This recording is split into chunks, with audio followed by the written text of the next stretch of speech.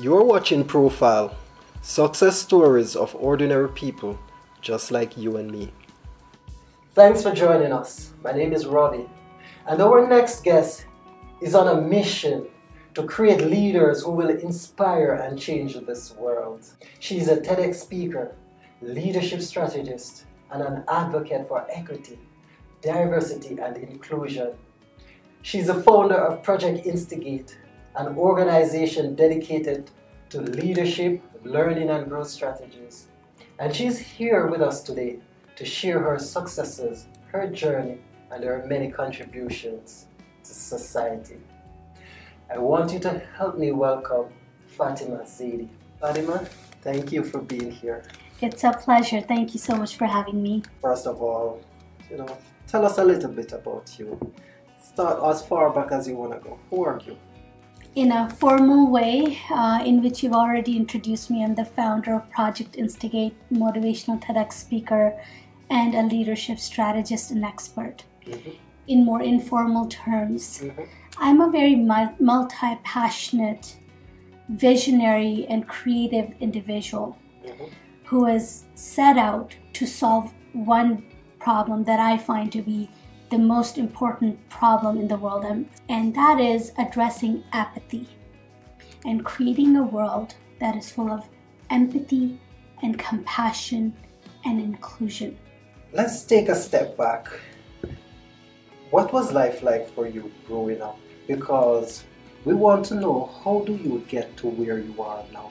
What kind of experience you had, and what drive you to want to do what you're doing today? So I was born and raised in Iran. My family's from Pakistan, and my dad had gone to Iran to complete his education and his PhD. And while he was a student there, he came back to Pakistan. He got married to my mom. They both moved back to Iran. So I was born and lived in Iran till I was about 11 years old. And I remember I grew up very multilingual. I grew up with a lot of different languages. English, Urdu, and Farsi were the three main ones that I grew up with simultaneously. When people ask me what's my mother language, it's not one. And I went to what was called Pakistan's embassy school. Okay. In Iran. So I didn't go to an Iranian school. So I also grew up in a very, very multicultural environment, despite the fact that I grew up in Iran. Because almost every single person going to Pakistan embassy school, mm-hmm. their parents worked in the embassy. And when you work in the embassy, you travel to different countries, and typically they were going from country to country for 3 to 4 years at a time. But the one thing that was always, even though everything around me was changing, the friends were changing, the situations were changing, I noticed the one thing that was very consistent with me was I always wanted to help people. Every time there was a new kid that came to our class, mm-hmm. I was the one approaching them, saying hello, making sure they feel welcome, right. Making sure they feel included in the classroom, making sure they have a friend to talk to. Growing up in a South Asian family, you're going to be a doctor, lawyer, or an engineer. There's no other option. Right? Right off the bat, I was never interested in the medical profession, but I felt like if I were to go into sciences or engineering, I could develop things and invent things that could help people. Or if I were to go into the legal profession, I was interested in fighting for people's rights, right. Standing for what's the truth mm-hmm. at a really young age. So those were the careers that I was exploring. And then all of a sudden, my parents break the news to me and say, we are moving. Again. And I cried and I cried. And I went on a hunger strike. Yes. But it didn't work. We ended up moving to Pakistan. Okay. I changed many schools there, and then I came to Canada. And I was dealing with a lot of culture shock. Right. So, for example, even little things like SkyTrain, that was new to me. And I found out that SkyTrains don't actually have a driver. So I was like, how does this thing run? Right. Or I would be walking down the hallway in my high school, and I would see kids kissing by the lockers. Okay. And I would just stand and look around. Am I in a movie or something? I didn't know that kind of stuff happens in real life. People kiss. Right. Oh my. So, but you know, so some of those things are funny, but there's also other aspects where I was already fluent in English, so that wasn't a problem. I was academically adapting fairly quickly to change, but the thing that was not working so well was bullying. I was dealing with a lot of bullying, everything from peer pressures to date to being made fun of in classes for doing too well academically. So then I would intentionally lower my grades, and then I would get bullied for being dumb. I didn't grow up with physical education, so that was a learning curve for me, and I dealt with a lot of bullying in PE class. So being thrown things at or being picked last for things, just overall just being made fun of, kids on the way I was dressed, just walking down the hallway. I had this kid who tried to clamp my finger into the welding machine. What? And almost weld my hand. And I pulled away. And I went to the teacher and I told her what happened, and she said, well, what am I supposed to do? And it was in grade 10 planning class that a guest speaker came in. He came in for 5-10 minutes, and he said, I'm from this organization, and we have a 2-day leadership program, a 2-day leadership workshop, and we want to invite anyone who wants to come in. But something about what he said really drew me, and I wanted to check out this leadership thing. And I showed up, and they were 2 most amazing days of my life. They were difficult. We went through some leadership and personal growth training, and part of leadership is trust building. And after being bullied for 3 years straight, I had stopped trusting people entirely. And this 2-day leadership workshop is what really turned things around for me, and it allowed me to completely open up a new door, a whole new world of the nonprofit, show me a new avenue in which I could change the world, make the world a better place, help people, and make a difference. You mentioned your teacher wasn't being effective at preventing this from happening. What about your parents? Did you feel like you have anyone you could have told? I didn't tell my parents. I didn't want my parents to know. It was already hard enough trying to juggle 2 different lives. My parents wanted to make sure that I preserve that Pakistani culture that I'd really never lived. And I felt like I was torn between 2 cultures. And I basically had a meltdown in a guidance counselor's office. And I started crying, and I said, I can't please anybody. Everyone's unhappy with me. In school, I'm not Canadian enough. At home, I'm not, whatever my parents want me to be enough. And so that was hard. So I didn't want to tell my parents that I was also dealing with this. But my counselor ended up calling my aunt, who then my aunt found out. So then my parents found out. And from there, I also became part of this leadership group. Actually, after I did this leadership training, the organization called me back. And it was so timely. It was almost like it was meant to happen. Yes. They said, we're starting an anti-bullying campaign, and we'd love to have you on board. Would you like to be on board? And I said yes. And that project not only allowed me to make an impact nationally in terms of learning about bullying and how to overcome it and applying those techniques in my personal life, but also teaching other kids and parents about bullying and how to overcome bullying. I learned quickly that every time you're being bullied, if you go tell someone, they start to tune you out. And they think you're just complaining all the time. So then I started this journal, and I started writing everything.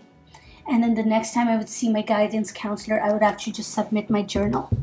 And she would go through it and she'd be like, oh my God, I can't believe you're dealing with all this stuff. Having this group outside of school where I was learning about bullying and having a different crowd to be around, that was really helpful. For you growing up though, the biggest challenge you had was merely the bullying, right? The bullying. Well, there were other challenges.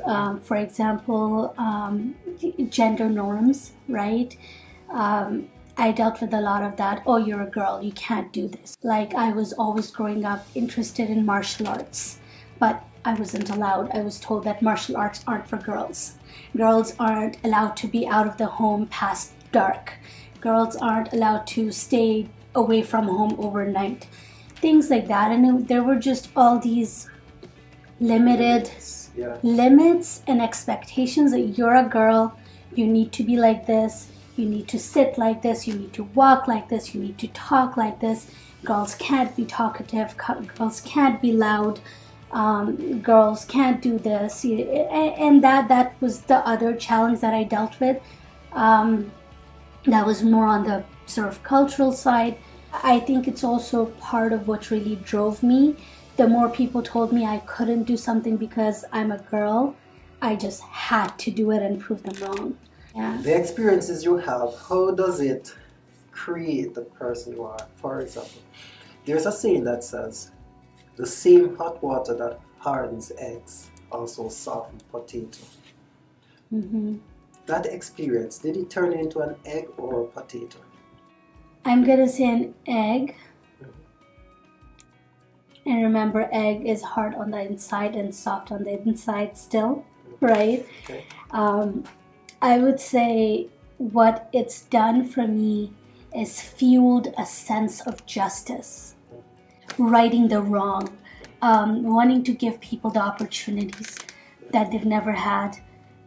I went into criminology initially wanting to become a lawyer because of my strong sense of justice.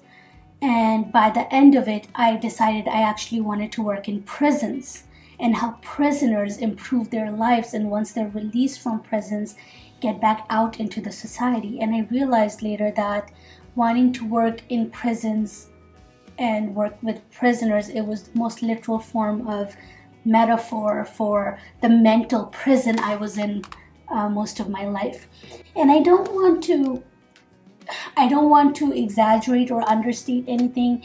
What I went through was very real, but at the same time, I also want to say it wasn't all negative, right?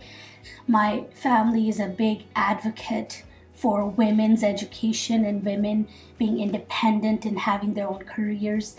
Where it became conflicting was, on one hand, my dad wanted me to get my degree. On the other hand, he didn't want me to do night classes, right? But some classes were only offered at night and they were required.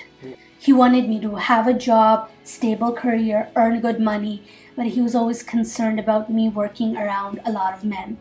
Well, you know, there was this constant, they want me to succeed, but then the cultural norms kind of forced them to bring me down a little bit. But I also use my dad as an inspiration in many ways because he's a public speaker and he's a go-getter and he's very outgoing and helps people. So in a sense, he was also was my first mentor and the person that I looked up to and wanted to be more like him. So it wasn't all bad. I don't want to paint a picture of like this terrible childhood. I don't see it that way. You mentioned that you were invited to this anti-bullying program. What became of that? We ended up traveling across the south coast of BC, going to different schools, community centers, places, doing education work around anti-bullying. We went on a few national youth conferences in Ontario and New Brunswick. We got to do some programs on anti-bullying there as well.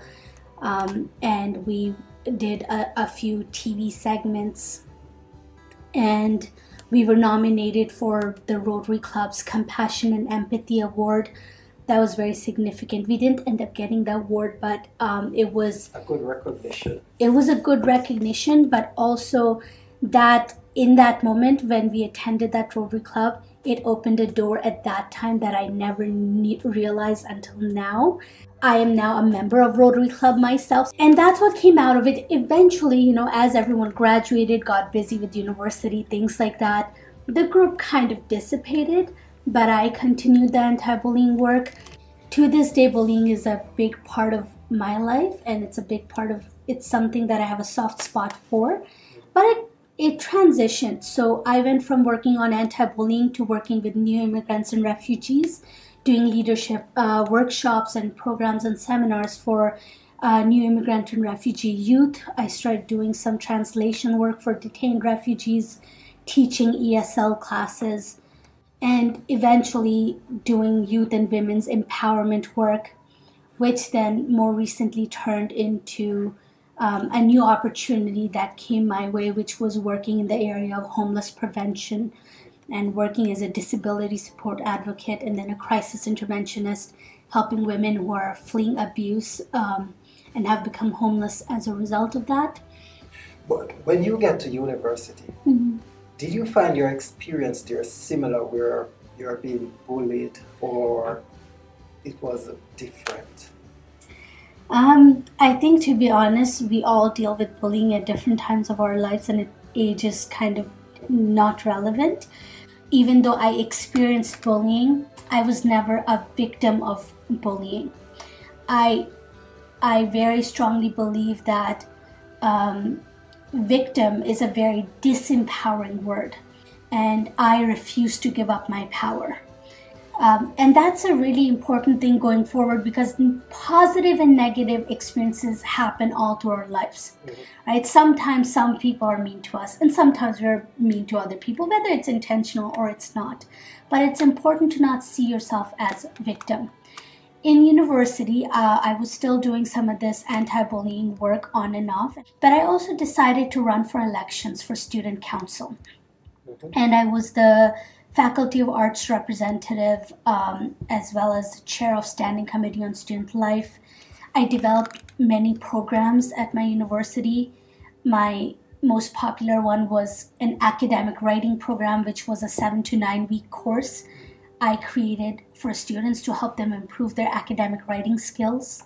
I love working on systems and infrastructures and focusing on policy, even in my business, starting with strong policies to make something that is sustainable, because it impacts everything. It impacts the culture you're trying to build, it impacts the impact that you're trying to create, and it impacts how sustainable you will be in what you're trying to do. It all starts from having strong foundational policies. Growing up, I hated money. I hated businesses. I thought money is evil. Rich people are greedy. I believe that businesses are horrible. Why can't everyone just kind of do everything for free and just be there for people? Because I was so involved in the non-profit sector where all the services we offer are for free. And so I went from this transition of volunteering so much. I had over 10 to 15,000 hours, maybe more, in leadership development, in giving back to the community, and working with all these nonprofits, having a full-time job while full-time schooling, while working with all these nonprofit agencies. But at the end of the day, I gave away all my talents, all my skills, everything for free. And when I was ready to move out of my parents' house, be an independent person, I couldn't, because volunteer work, no matter how much impact it's having, those 10 to 15,000 hours could not put a roof over my head, and they could not put food on my table. And it was in that moment that I decided I need to change my mindset. And I promised myself I would not be committed to one system. And no matter what system I'm part of, I will learn it and I will dominate it, instead of holding on to this is how things should be, and grasping the reality of this is how things are, and what do I need to do to learn and better myself. And I realized I want to start my own business. Right. That was the first time I actually said, I made a commitment to myself to start my own business. This was in 2015. Okay. And the funny thing is, I didn't actually start my business till 2018. I was busy graduating from university, doing my thesis, doing other stuff. And all of a sudden, you know the Facebook memories? You see those old posts? I saw an old post from 2015, and I had posted on Facebook, I am making a commitment to building a successful and sustainable business. And people are asking, well, what do you want to do? And I said, I want to do leadership work, and I want to do policy and program development, blah, blah, blah. And they're like, well, you can't do that for this reasons, and you can't do that, and that's not possible, and that's impossible. And I could see myself in the comments. I'm going on, and I'm just like, I can do this. Watch me do this, and I'm gonna make it happen. Yes. And when I saw that post, I just sat there in awe, but also kind of laughing at the same time, because it reminded me what it is that I was originally wanting to do, which is my passion. I like policies and I like leadership development. And when 2020, the pandemic happened, I had this brief moment of, oh shoot, what am I going to do now? Because leadership development, you need to be in person to do it. And now I can't. And then I thought, well, you know, I've always been nervous about doing things online. It's now or never. And I switched my business from being 100% in person to 100% online. Nice. And that transitioned, again, opened more doors. And now all of a sudden I've met people in Australia and South Africa and US and Dubai and wherever else. All over the world, I'm meeting people who I would have never met otherwise. And the connections that I have with them are more deeper and genuine than most of the connections I made in person. And so the pandemic just accelerated what could have taken years to develop in my business, did it for me in 3 months and 6 months. So this year has been just the year to just go out and try things without that fear that holds you back. Yes. Right? And that's what you've been talking about is Project Instigate. Yes. All right. What is Project Instigate? Project is anything that sets your soul on fire. Anything that helps you get out of bed in the morning. And instigate means to take action.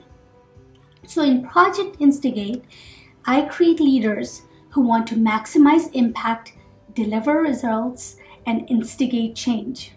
And I do that by helping them feel more empowered and less overwhelmed, and helping them create the steps they need, the strategies they need to lead them to success. It's all about the next lowest hanging fruit. What is the next thing you can do? One of the things that I'm completely obsessed with is helping people reach their goals exponentially faster than they could on their own. To be a leader, you don't need some kind of a fancy title. You don't need any kind of, power suit or anything like that. A leader is an action taker and a problem solver who believes in a vision that is greater than themselves. While Project Instigate focuses on leaders that are entrepreneurs and leaders of nonprofits and businesses, that's not all that leader is. First component is understanding leadership and who are you as a leader. Second is learning. Only until you learn to learn better do you learn more and grow yourself.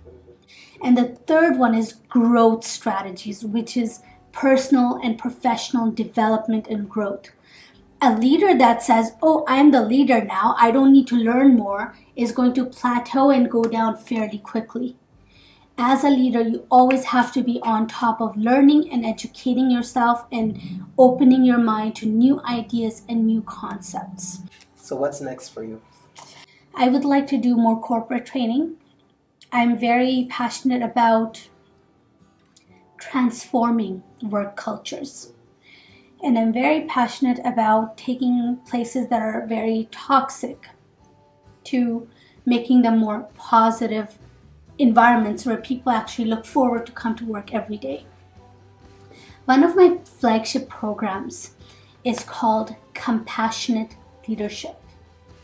And compassionate leadership is all about compassion being the foundation of everything we do and how we lead people. And that is a big program that is coming up in March. I'm in the process of developing my own planner, productivity planner. I've been wanting to do a leadership conference. I'm not quite sure what that's going to look like in terms of the pandemic. Something I would like to be able to do in the near future is go to developing countries and build schools and libraries to open people's minds to their potential. What message do you have for people who have questions, whether they are going through bullying, whether they want to identify what's their purpose, where do they want to go in life? What message do you have for these people? Your mindset is going to be the breakthrough between your success or breakthrough to your success or you being caught up in the same cycle. But the thing that I want to caution people is buying products around mindset. I see so many social media gurus and so many people and so many business coaches and spiritual and healing coaches and so on and so forth. They're all selling mindset. And to me, that is the biggest scam of the century.